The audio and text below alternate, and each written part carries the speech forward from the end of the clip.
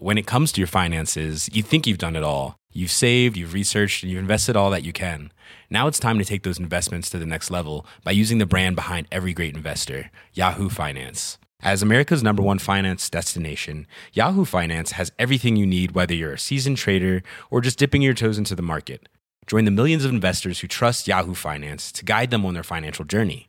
For comprehensive financial news and analysis, visit yahoofinance.com, the #1 financial destination, yahoofinance.com. Hey, I'm Ryan Reynolds. Recently, I asked Mint Mobile's legal team if big wireless companies are allowed to raise prices due to inflation. They said yes. And then when I asked if raising prices technically violates those onerous 2-year contracts, they said, "What the f*** are you talking about, you insane Hollywood ass?" So to recap, we're cutting the price of Mint Unlimited from $30 a month to just $15 a month. Give it a try at mintmobile.com/switch. $45 up front for 3 months plus taxes and fees. Promo rate for new customers for limited time. Unlimited more than 40 gigabytes per month. Slows full terms at mintmobile.com. Hey, it's Paige DeSorbo from Giggly Squad. High quality fashion without the price tag. Say hello to Quince.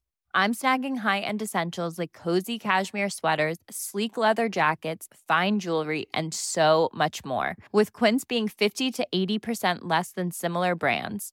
And they partner with factories that prioritize safe, ethical, and responsible manufacturing. I love that. Luxury quality within reach. Go to quince.com/style to get free shipping and 365-day returns on your next order. Quince.com/style. We begin by acknowledging the Gabi Gabi people, the traditional custodians of the land on which this podcast episode is being recorded today, and pay respects to their elders, past and present, and to their parents with children with disabilities. This podcast contains truth, laughter, and the occasional F word, so it's not really suitable for children. Well, you probably won't hear quite so much swearing among the beans, you know. Well, yeah. Not suitable for children. Sometimes you just have to get your shits out. Shit, shit, shit, shit. That's right, this is a language warning. Oh, shit.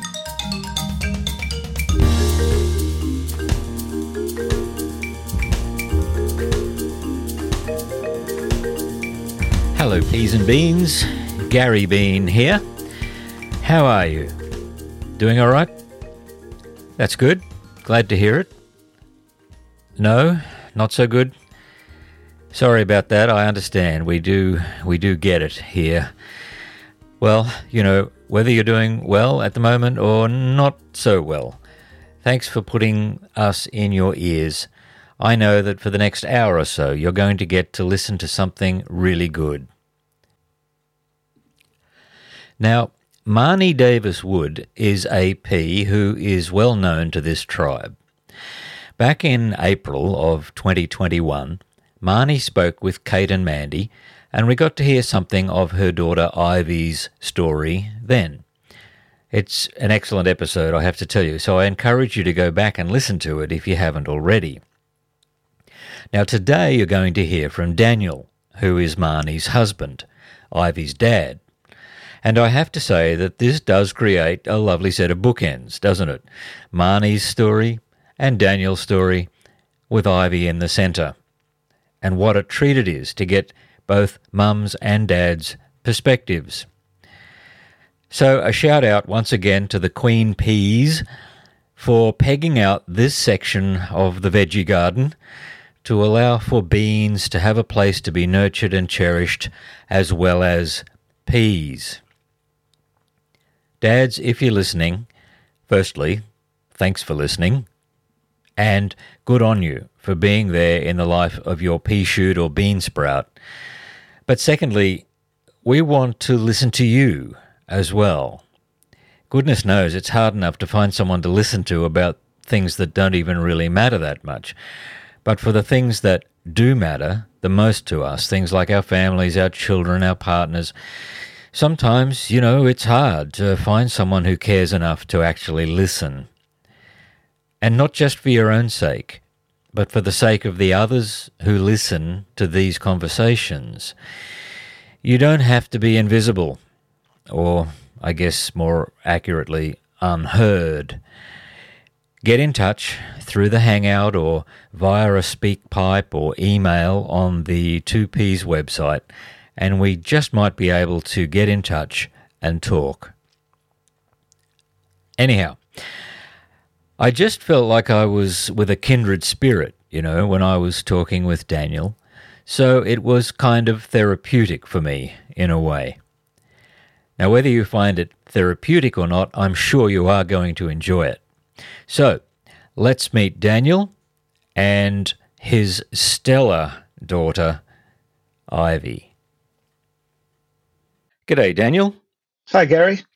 Thanks for this, mate. It's great to talk to you. I think you're back from Scotland into Australia for a couple of months, so this is a great opportunity to catch up with you. Yes. We'll catch up with why you live in Scotland in a moment too, because that's a significant part of this whole story.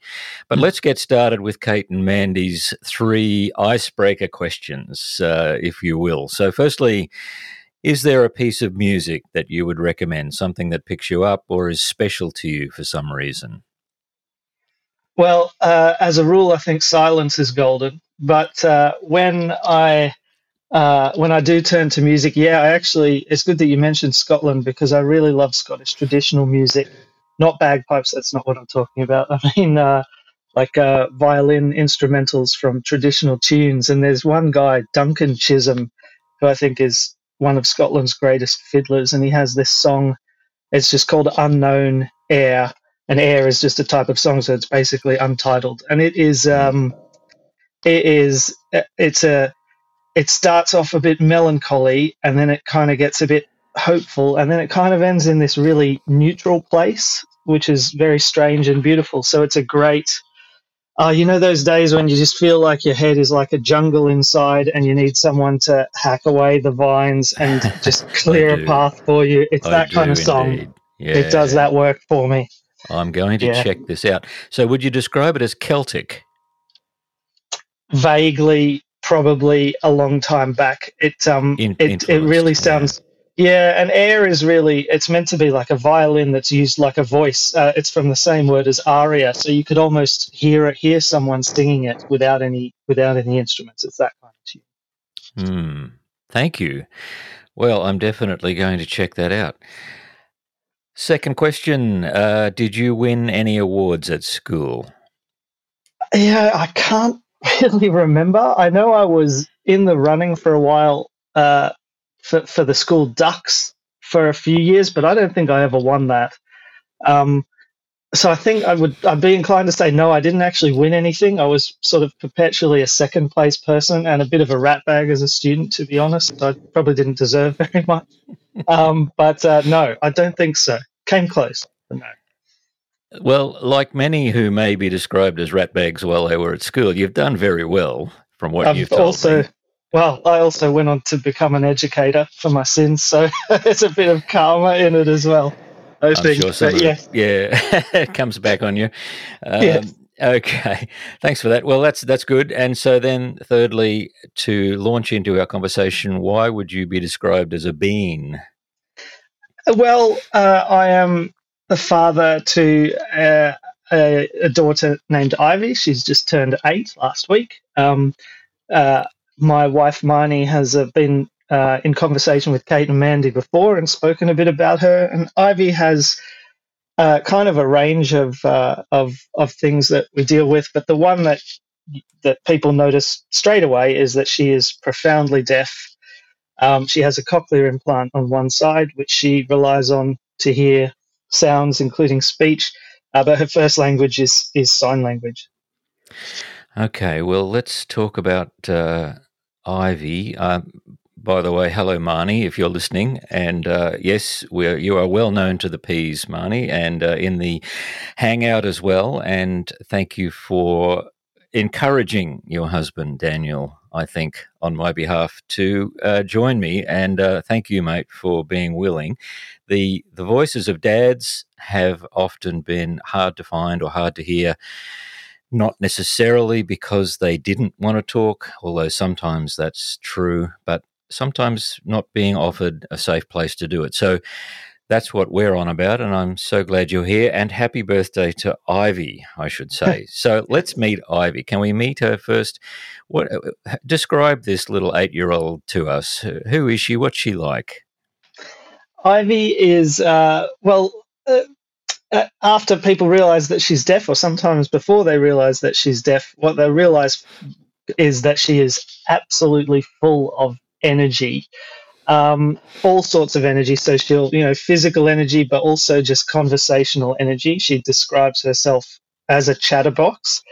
And what she loves to chat about is anything and everything under the sun that is going to stretch people's brains. So if you meet her for the first time, I reckon you are just as likely to get a discourse on the family tree of the Olympian gods from ancient Greece as you are to get a blow-by-blow recount of what happened to the dam she was building down at the beach with a bucket and spade. She will just pick a topic and run with it and elaborate on it and question you on it and really just try to engage you at every possible level of enthusiasm about whatever is on her mind. And she's also a very compassionate person, is probably the quality that I think comes through once you've been in conversation with her for a little while. She has a very keen sense of justice and injustice, and gets quite emotional and concerned about sort of injustice, unfairness, wherever she sees it. And her dream right now, in fact, is to start an animal sanctuary for abused animals or for mistreated animals. And when I say that that's her dream, I don't just mean that she kind of fantasizes about it like an abstract thing, but she's been looking at other sanctuaries and trying to crunch numbers and figure out how they get money if they're not selling anything, and how do they appeal for volunteers. And she's kind of trying to put together, again, this very elaborate idea of how she could go about creating a place like that to alleviate some suffering that she's aware of. So, very imaginative, active, and compassionate person, I think, is the way I'd describe her. Wow, Daniel, that was brilliant. You've got everyone smiling. What a fantastic introduction to this lovely little girl. And, as parents, we like to take credit for the good traits that we see in our children, don't we? Yes. Not so much the others. But I have to say, there is an element of truth in it, isn't there? Something of you and Marnie is clearly being communicated to your lovely daughter. We can tell that you're so articulate and intelligent and compassionate yourselves, and a lot of that is coming through in her. So I just reflect on that as a dad. That was the first thing I thought of. But thank you. I love that introduction, and I guess we've got a little bit of a picture in our mind now of dear Ivy, and we're going to talk about your family life and you as a dad. So why don't we start? When I was speaking to you recently, I asked you, why do you live in Scotland? And when you explained to me how you got to Scotland, I got so much of the story of your family and of Ivy and her coming into the world. So why don't we go from that angle today? So how did you end up in Scotland, and why are you there? The very short version is that I think a lot of people listening to this will be familiar with the journey that you often have to go on when you are trying to find support measures for children who have additional needs, whatever form they may take. And sometimes that journey literally physically takes you from one place to another that you never expected to be, and that's certainly true in our case. That is not to say, though, that we ended up in Scotland as a result of that. I would say that we're in Scotland because there came a time when we were able to make a choice for ourselves rather than kind of dependent on a service or something like that. That is the choice that sort of led us to where we are. But I'll try and give you a quick sense of the journey. I am half British. I lived in England and Scotland before I met Marnie in Australia for quite a few years. I've spent most of my adult life outside of Australia. but we met in Australia and married, and we were both coming sort of from an education background. Marnie had primary training. I was coming from university education.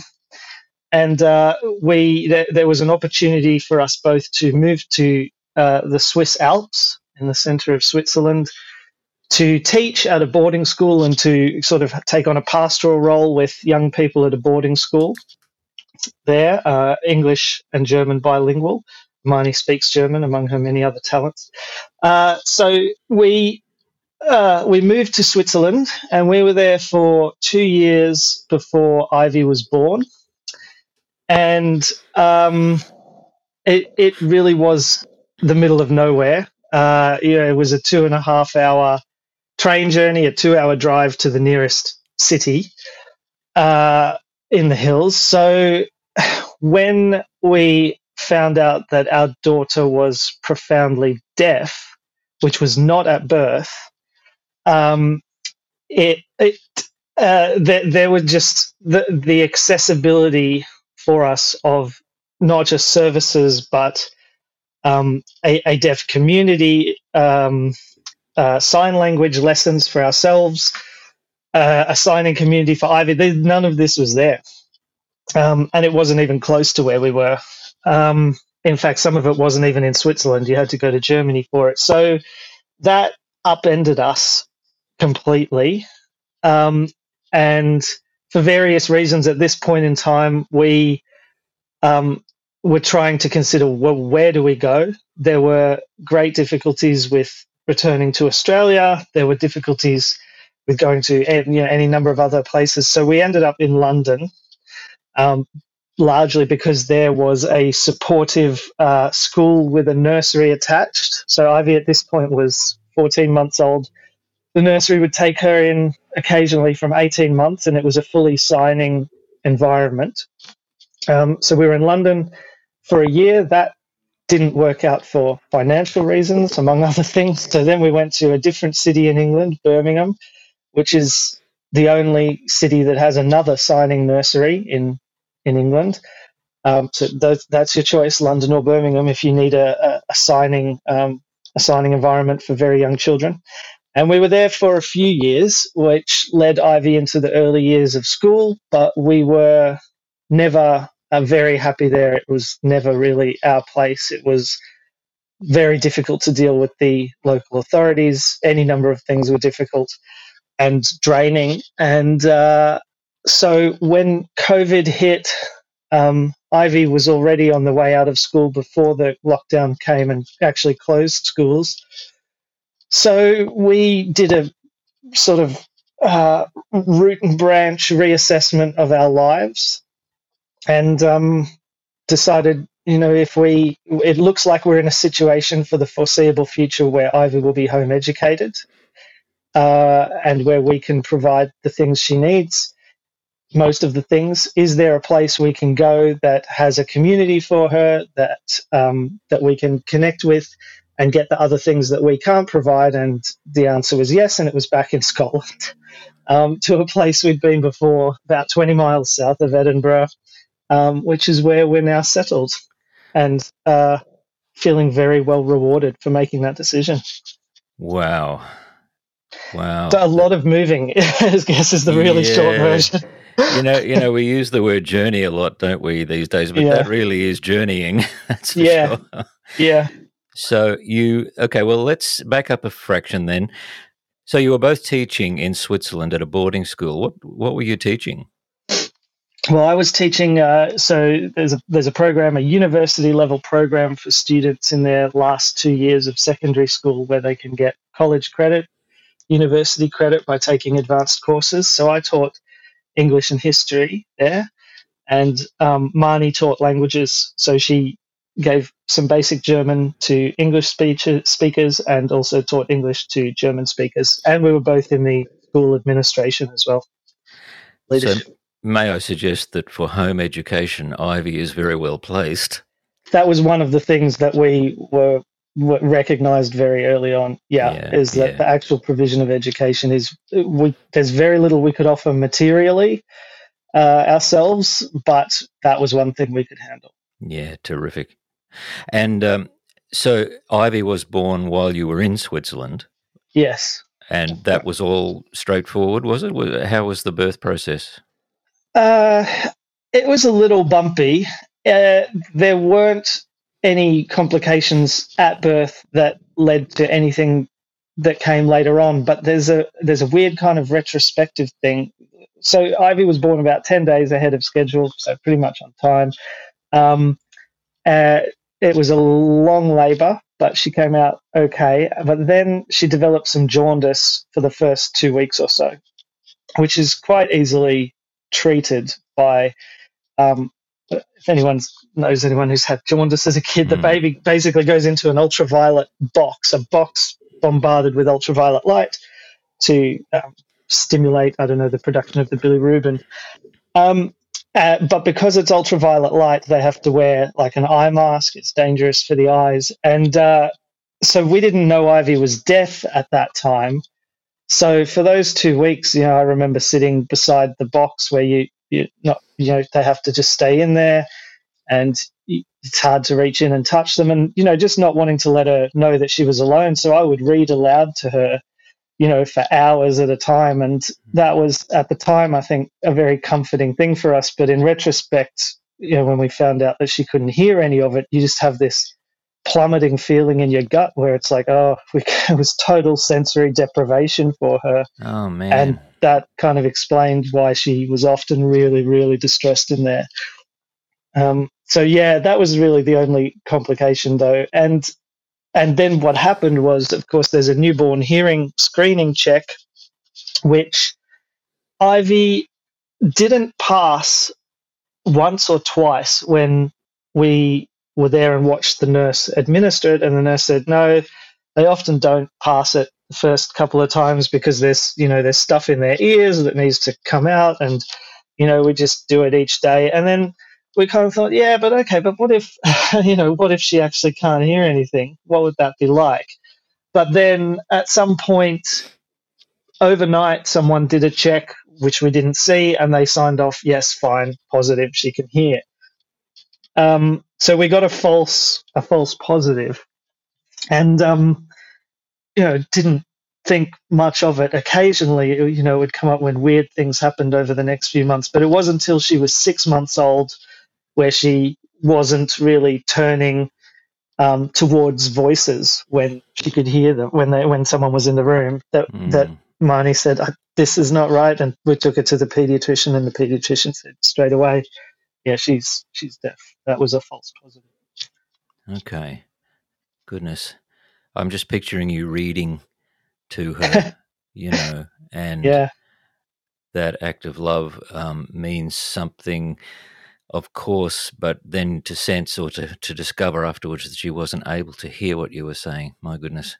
Yeah. Listen, am I jumping ahead too far if I ask you, like you have told me that there are now complicating factors in addition to the deafness?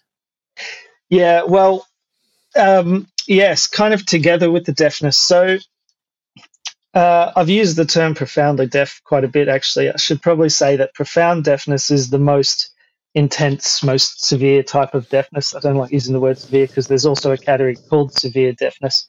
But profound deafness basically means that, as our audiologist put it to us straight off the bat, Ivy had to wear headphones when she was 6 months old in a clinical setting, and those headphones pumped out noise that was the equivalent of a person standing next to a helicopter with both rotors going, and she had no reaction at all. So that's the level that you're at with profound deafness. You really can't hear virtually anything. So Ivy's deafness is the result of a malformation of the inner ear that's really quite rare. The estimates is that it affects about 0.00002% of the population. I think we're talking a couple of hundred people in the UK, maximum of all ages. And so this inner ear malformation, means that she can't hear, but because the inner ear is also what regulates balance, like it gives you kind of a spirit level in your head, so when you're tilting side to side. Yeah. it means that she can't really regulate her balance. She has great difficulty doing that using those parts of the body. She relies on her eyes and her proprioception through hands and feet. And then also for this reason, she kind of has a craving for sensory stimulation, particularly through the hands and feet, all the time. You know, she'll always want to be touching things and moving herself around to get interesting feelings in what, you know, her balance experience. And then recently, in addition to that, she's been diagnosed with ADHD, which is very powerful addition to the above, because the lack of impulse control in her means that, you know, when she's seeking sensory stimulation, she'll often just run and do it without being aware of or considering dangers or other people or things like that. And in addition to all of that, she has been identified as a highly able person, so she's well above her age peers in learning, in cognitive activity, and significantly above what we call her hearing age peers, which means, you know, she's 8 years old, but her hearing is only 6 years old. So in a school setting, she would be grouped with children of that age, that hearing age. And so she's well above that, which puts her in a category called twice exceptional, or DME, dual and multiple exceptionalities, which means that in an educational setting, she requires something above support for learning above her age, and but she also requires support for special needs that typically lead children to lag behind their age. So she's pulling in both directions, and the institutional support for that essentially doesn't exist. I think there's a technical term for the balance issue, the depth perception and so on. What's that called? It's called vestibular hypofunction. Okay. And it's the depth perception is another thing. So essentially every person who does not have an inner ear malformation relies on three things to keep their balance: their eyes, their inner ear structure, and their proprioception, which is through feet and hands. And without one, she relies on the other two. But it also means that sometimes, like if you're trying to stand on the edge of a swimming pool and look to the bottom of the pool, you're relying on all three.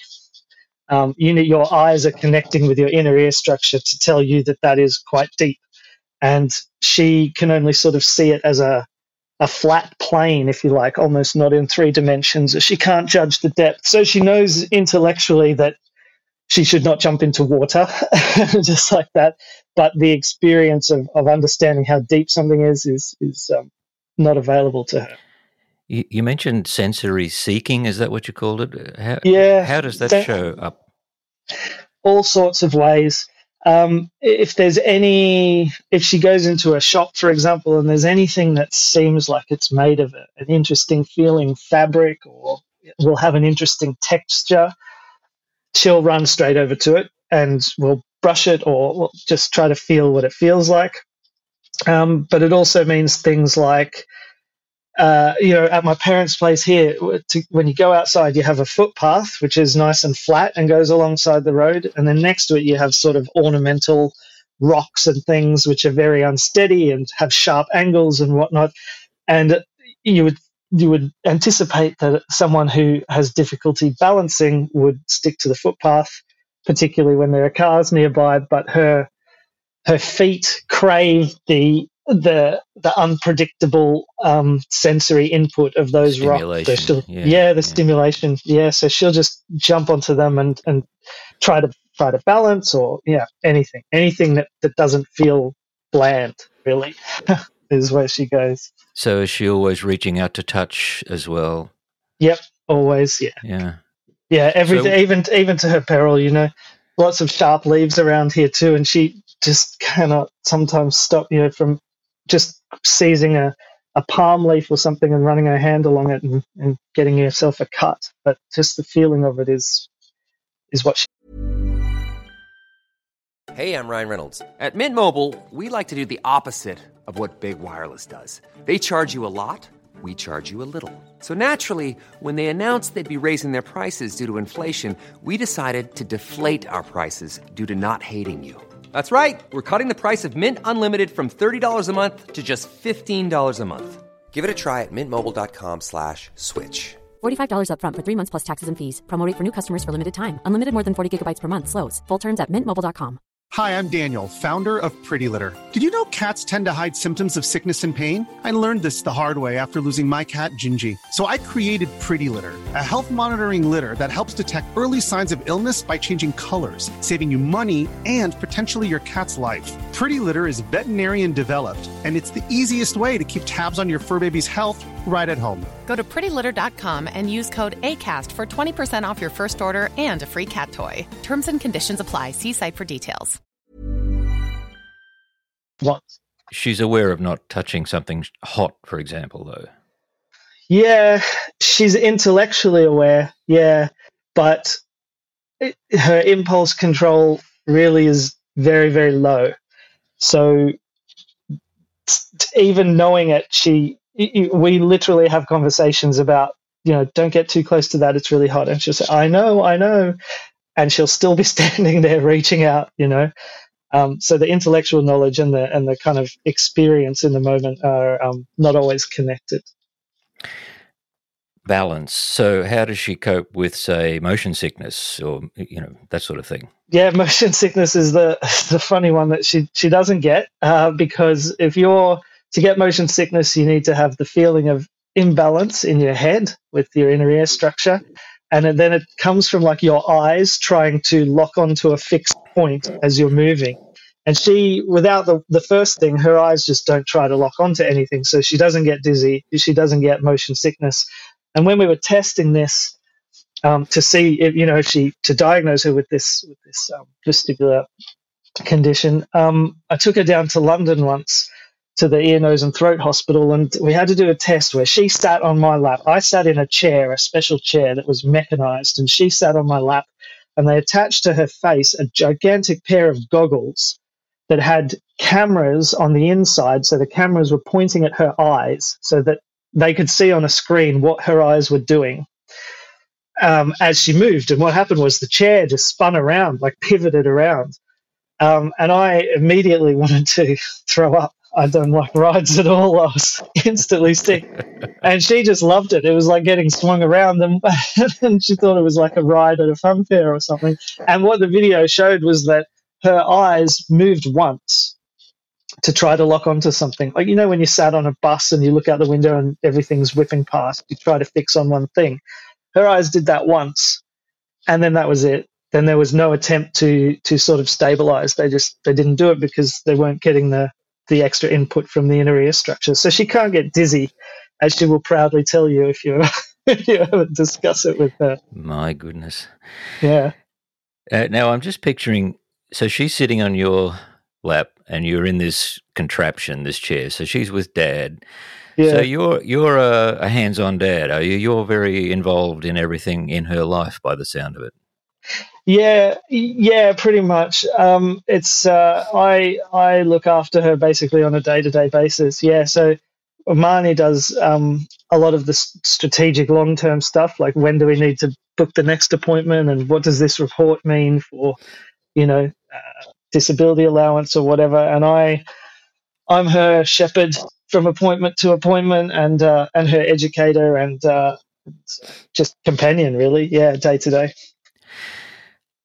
One of the dynamics, of course, as parents is how we approach these kinds of situations in our lives. And when you got married, obviously, you don't know what's coming. You feel as though you would want to build a life together. You connect, you communicate and so on.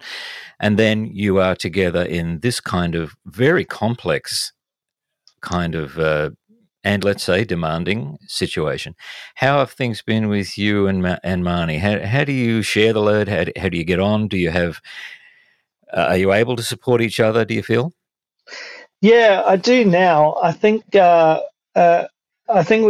do now. I think in the first instance, Marnie was the one. In the first year, 2 years, it was Marnie who was with Ivy all the time and going to those early years interventions and all that sort of thing, all the appointments, and then we kind of split it for a couple of years after that, 3 or 4 years after that, and then around the time Ivy was 5 was when I really took over quite a bit more, and I think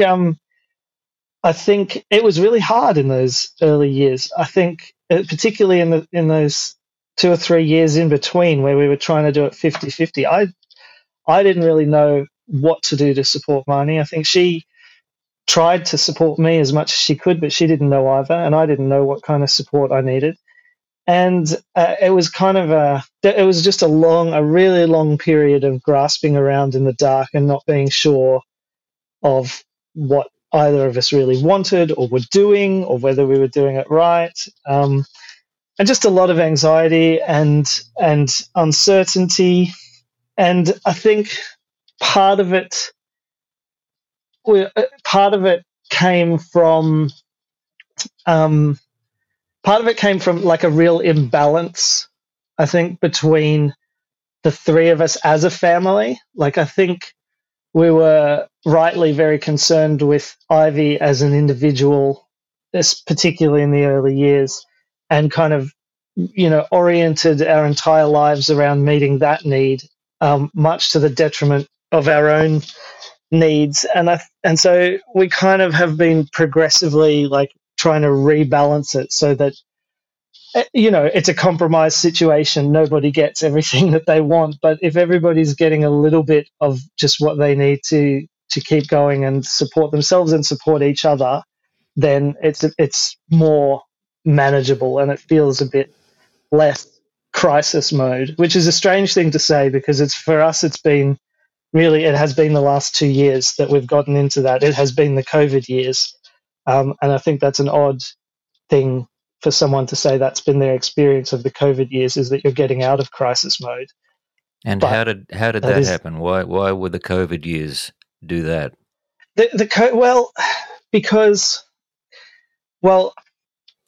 I guess it all comes back to where we were before and Ivy's Ivy's dual and multiple exceptionality. So where we got to was a stage, I guess, around 2017, 2018, where Ivy was in a school for deaf children, meaning that sign language was the primary language of instruction with English support. And we were told, and this is there's only a very few number of these schools across Britain. We were told that the school couldn't meet her needs anymore, and the needs that it couldn't meet were her intellectual needs. So the school sort of sent us off on a mission to find an alternative school for Ivy. So over, I guess, the period of about 18 months, we invested just a ridiculous number of hours and a ridiculous amount of money into traveling the country, to the south of England, up to Scotland, out west. We went just about everywhere that there was a primary school for deaf children to try to find somewhere that could take her. And we're preparing to upend our lives all over again to try and get this next place to work, wherever it was.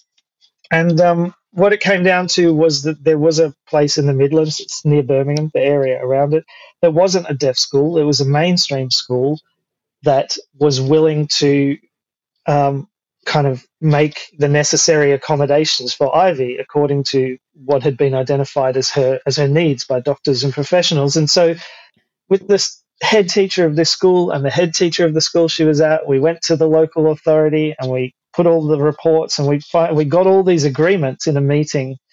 It's a meeting that went on for days and days. We finally got this agreement that Ivy would go to this school in September 2019. And then the local authority just stopped playing ball. They took out parts of the accommodations that they'd agreed to in the written plan, I mean. So then the school that Ivy was supposed to go to said, well, we can't do it if that doesn't work. And everybody was dragging their heels. And this is around September, October 2019. And it got to the point where Ivy was coming out of school more often for a day or coming out early. And I was giving her the things that she wasn't getting at school educationally. So it felt like we had the worst of both worlds, where essentially we had to give her her education, but also we had to get into these long arguments about where she should go to school. And then, it was all just, it kind of all just fell apart around that time for us, the whole structure. And we knew that the school that she was at wouldn't take her for another year. She would be kind of excluded by attrition or by refusal. And then in March, that was COVID, and everybody was out of school. And I kind of looked at it and thought,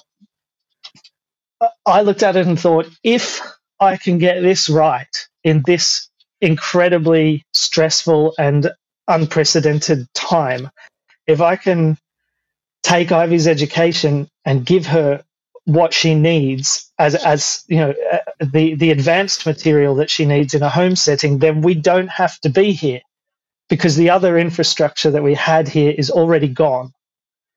And that meant that if we didn't have to be there, we could be anywhere that would be, in theory, finances providing certain opportunities. We could go somewhere else where Marnie and I could rebalance things in a way that suited our lifestyles and our needs and our wants and hopes for the future.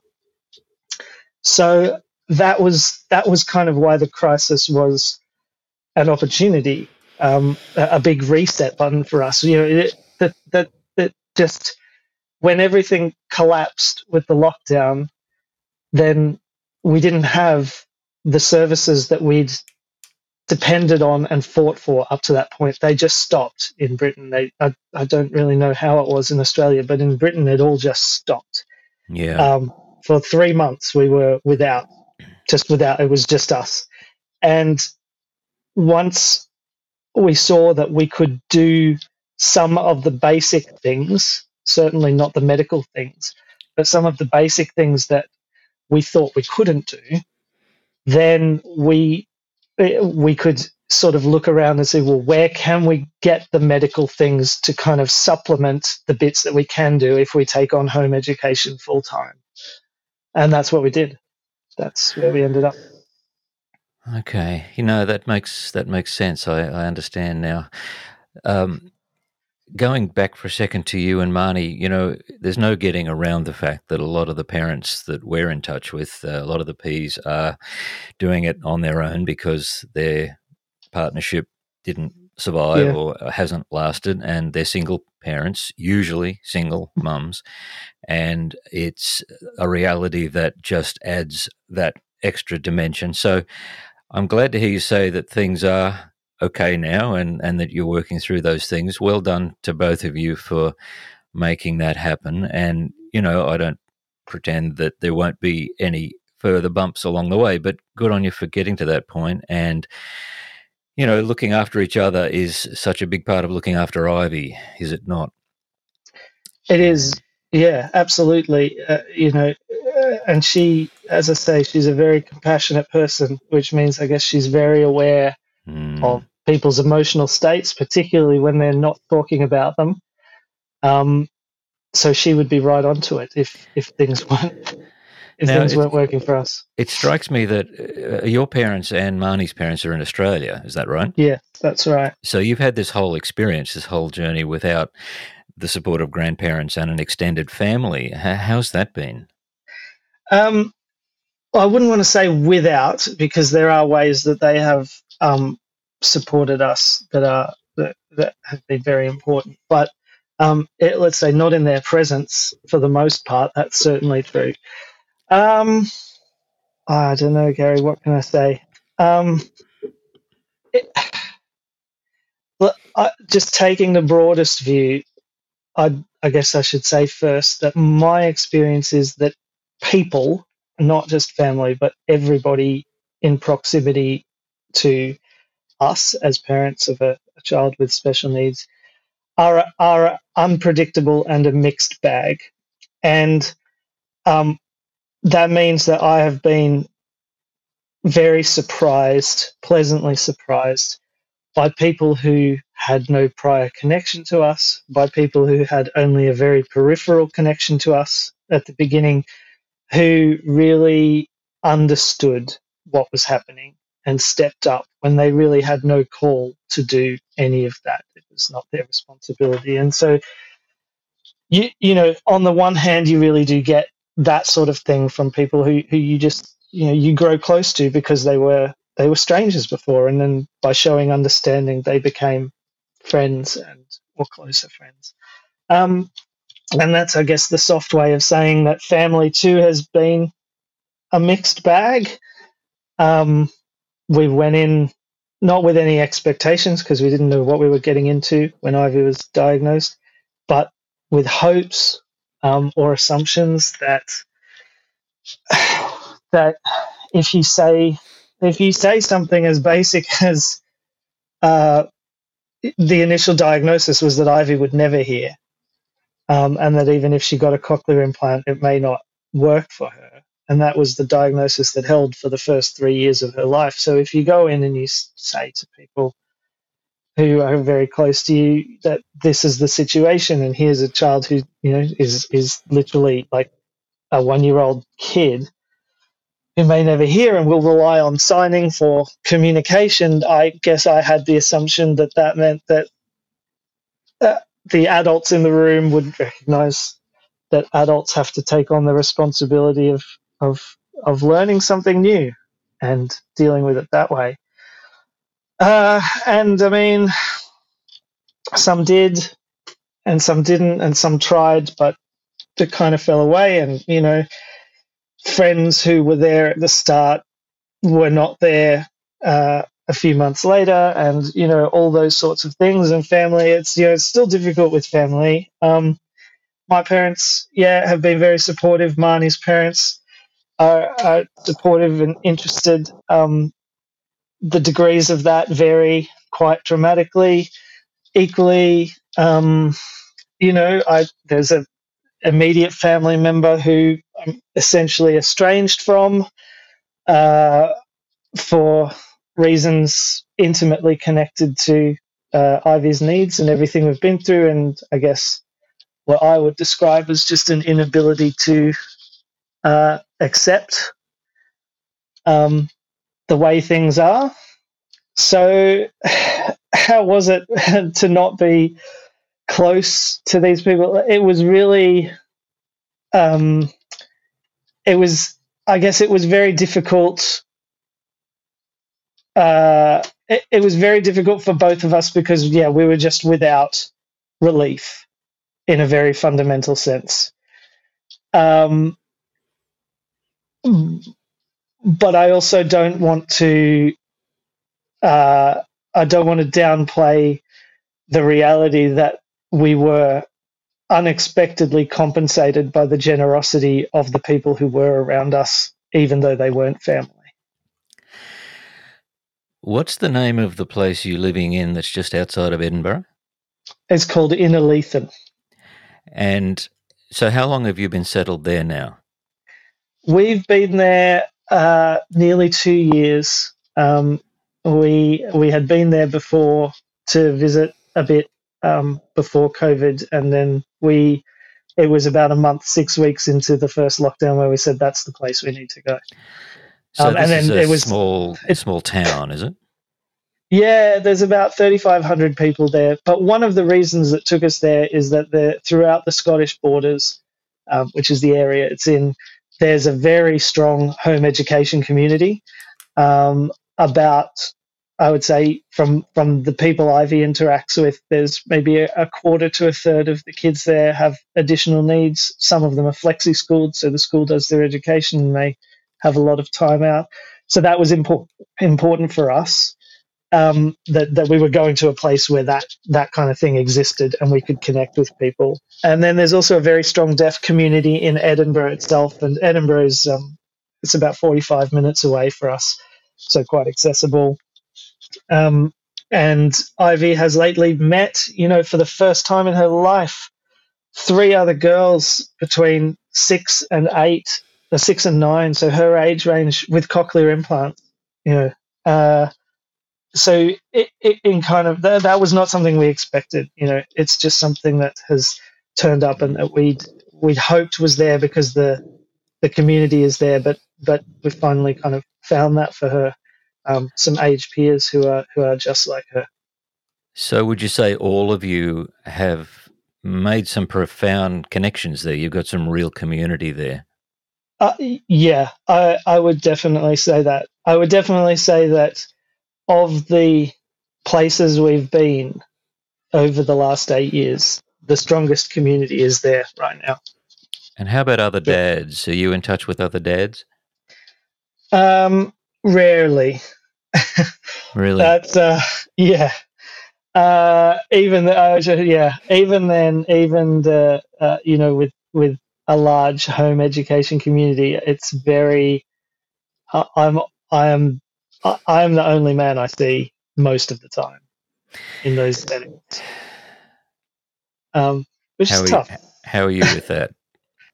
It's, I'm okay with it. I think I'm the kind of person who will sort of accept things as they are when you front up to something. But there are times when it is really strange and a little bit disorienting and alienating. I'm thinking particularly of, just even this is like 3 weeks ago, where I was in a regular meetup with it's all women, and there was just a conversation about how hopeless men are when it comes to parenting. And not just as a one-off comment, but like, what are the reasons for this? Is it because of X, this sort of relationship at birth? Is it, it was a long conversation, and I just didn't say anything. And I thought, wow, it's like, on the one hand, that's very, very alienating. On the other hand, I recognize that it's probably a compliment that they don't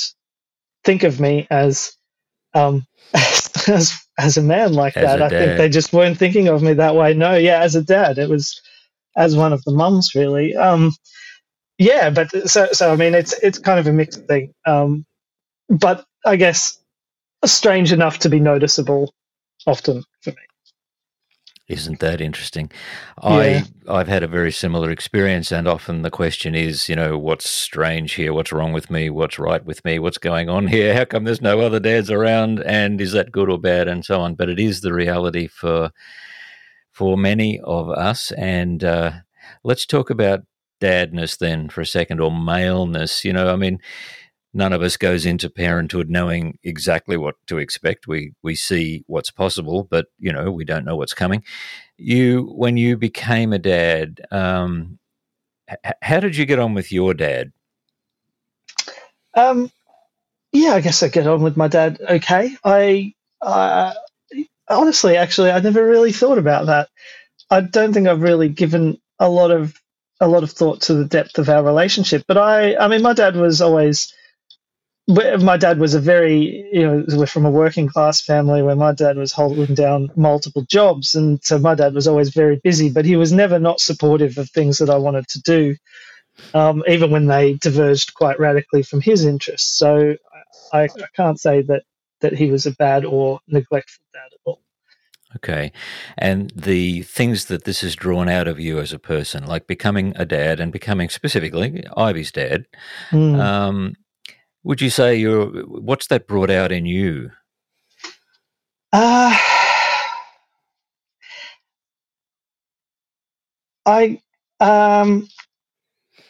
Is it weird to say that I often feel as alienated amongst dads as I do amongst the mothers that I tend to work with? I mean, it's funny, until you've just said that, I've never considered really measuring myself or looking at myself in relation to my own dad. The way I tend to do it is to look at myself in relation to the dads that I do see and know, who may not be in our immediate circle, but friends, from before and abroad. And when I see them in action, my peers really, I feel very much on the outside of whatever it is that they're doing, which is what I think of as being a dad. I think they have, most dads that I know that don't have special needs kids, they have there's an easiness and kind of a simplicity to the interactions between them and their kids that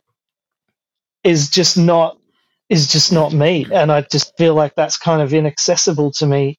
That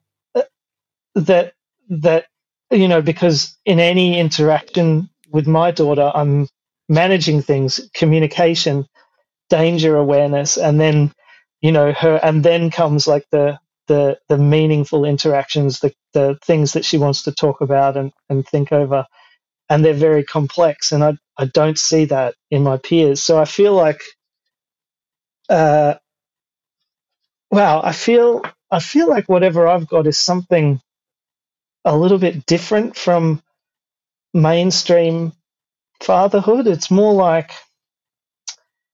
one thing that people remark on when they see me and Ivy in interaction is that we're more like peers than anything, that I talk to her like an adult and she talks to me like an adult. And I think that's right. I think that when I'm just with Ivy, when I'm being her father, I'm not a dad like the other dads are a dad. It's more like I'm a person, and she recognizes me as a person. And being a father is just one aspect of the whole person. And she kind of acknowledges that. So it's a different quality of interaction to what I see elsewhere. And I don't know if that's a positive or a negative. I say I feel a bit alienated, but I also feel a bit sorry for my peers who when they're interacting with their kids, that they are seen as dad and not as a person with dad as a component. I think that could be a loss for them. I guess that's a very complex answer. I don't know if it makes much sense, but I can't really articulate what it feels like to be on the outside of that thing that I think of as dadness. I don't think I've got it. I think I've just got something else. Daniel, I have so appreciated this conversation. You have this most wonderful daughter, and by the sound of the way you speak about her, it's quite clear that she has the most wonderful dad also. And I just wanted to say to you, you're a bloody good dad, and thank you for sharing all of this. Before we wrap things up, was there something you wanted to touch on that we missed that you felt was really important to say? I just wanted to pick up on just an experience that I haven't mentioned yet, but also it kind of connects to what I was saying about family and expectations. And I think the probably one of the most difficult things that we've been through in the last 8 years was on Ivy's 3rd birthday.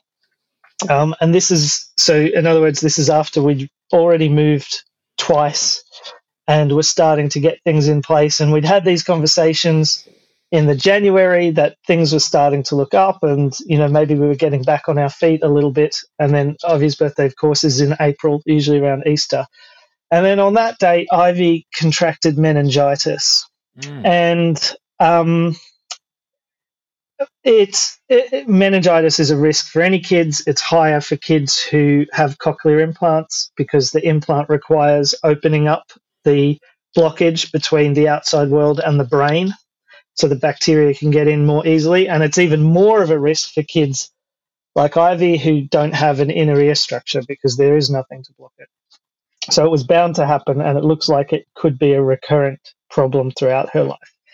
Anyway, anyone who has been through anything like that will know the sheer terror of it. That, when I rushed Ivy to hospital, I was with her. I rushed her to hospital in an ambulance. She was well and truly out of it. We didn't know if she would wake up. We didn't know if she would die. We didn't know if she would recover with none of the function that she had before. There were just days there where she was out of it, and we did not know what was going to happen, whenever she came round, if she did. And it really threw up into the air just everything that we'd already done up to that point. I remember having, in addition to the terror, just this incredible anger and rage that we had already sacrificed everything. Our entire life before was gone. My career was gone. Marnie's job was in the gutter. Our friends were not there. We were far away from everything. Parents had tried to rise to the task. Some hadn't risen. It was just like there was so much. And then it just felt like this massive smackdown just at the moment when we were thinking, okay, maybe we can get out of it. And, like a massive punch in the face. And I reckon that anger stayed with me for a long time afterwards, even when Ivy did recover. And it is something that I can feel it gets antagonized a bit when I encounter people who just don't know or don't care about what we've had to do to just deal with the basics of life over the last few years, And so I guess the takeaway is that if you're a father who goes through that, or a parent who goes through something extreme like that, and you do have that incredible anger, that it's easy to hold it against people who remind you of it, who bring it back in some way. And it took me a while to get to the point where I realized just how exhausting that is and how it just warps you as a person. And I think it takes real effort and practice to let go of those forms of anger, particularly when they do come at moments of intense trauma, in a word. But it's so worth it, and I think I've only been able to come back to the last few years because of making a concerted effort to just say the anger that's there is not worth it. You've just got to let it go. And sometimes that means letting people go. And that can be worth it too, which is a bit of a taboo thing to say, I think. But anything you can do to not live with that feeling is to the good, I think. And I think probably some men could do with hearing something like that. I know I could have much earlier than now. Daniel, it's been great talking to you, man. Thank you. Thank you, Gary.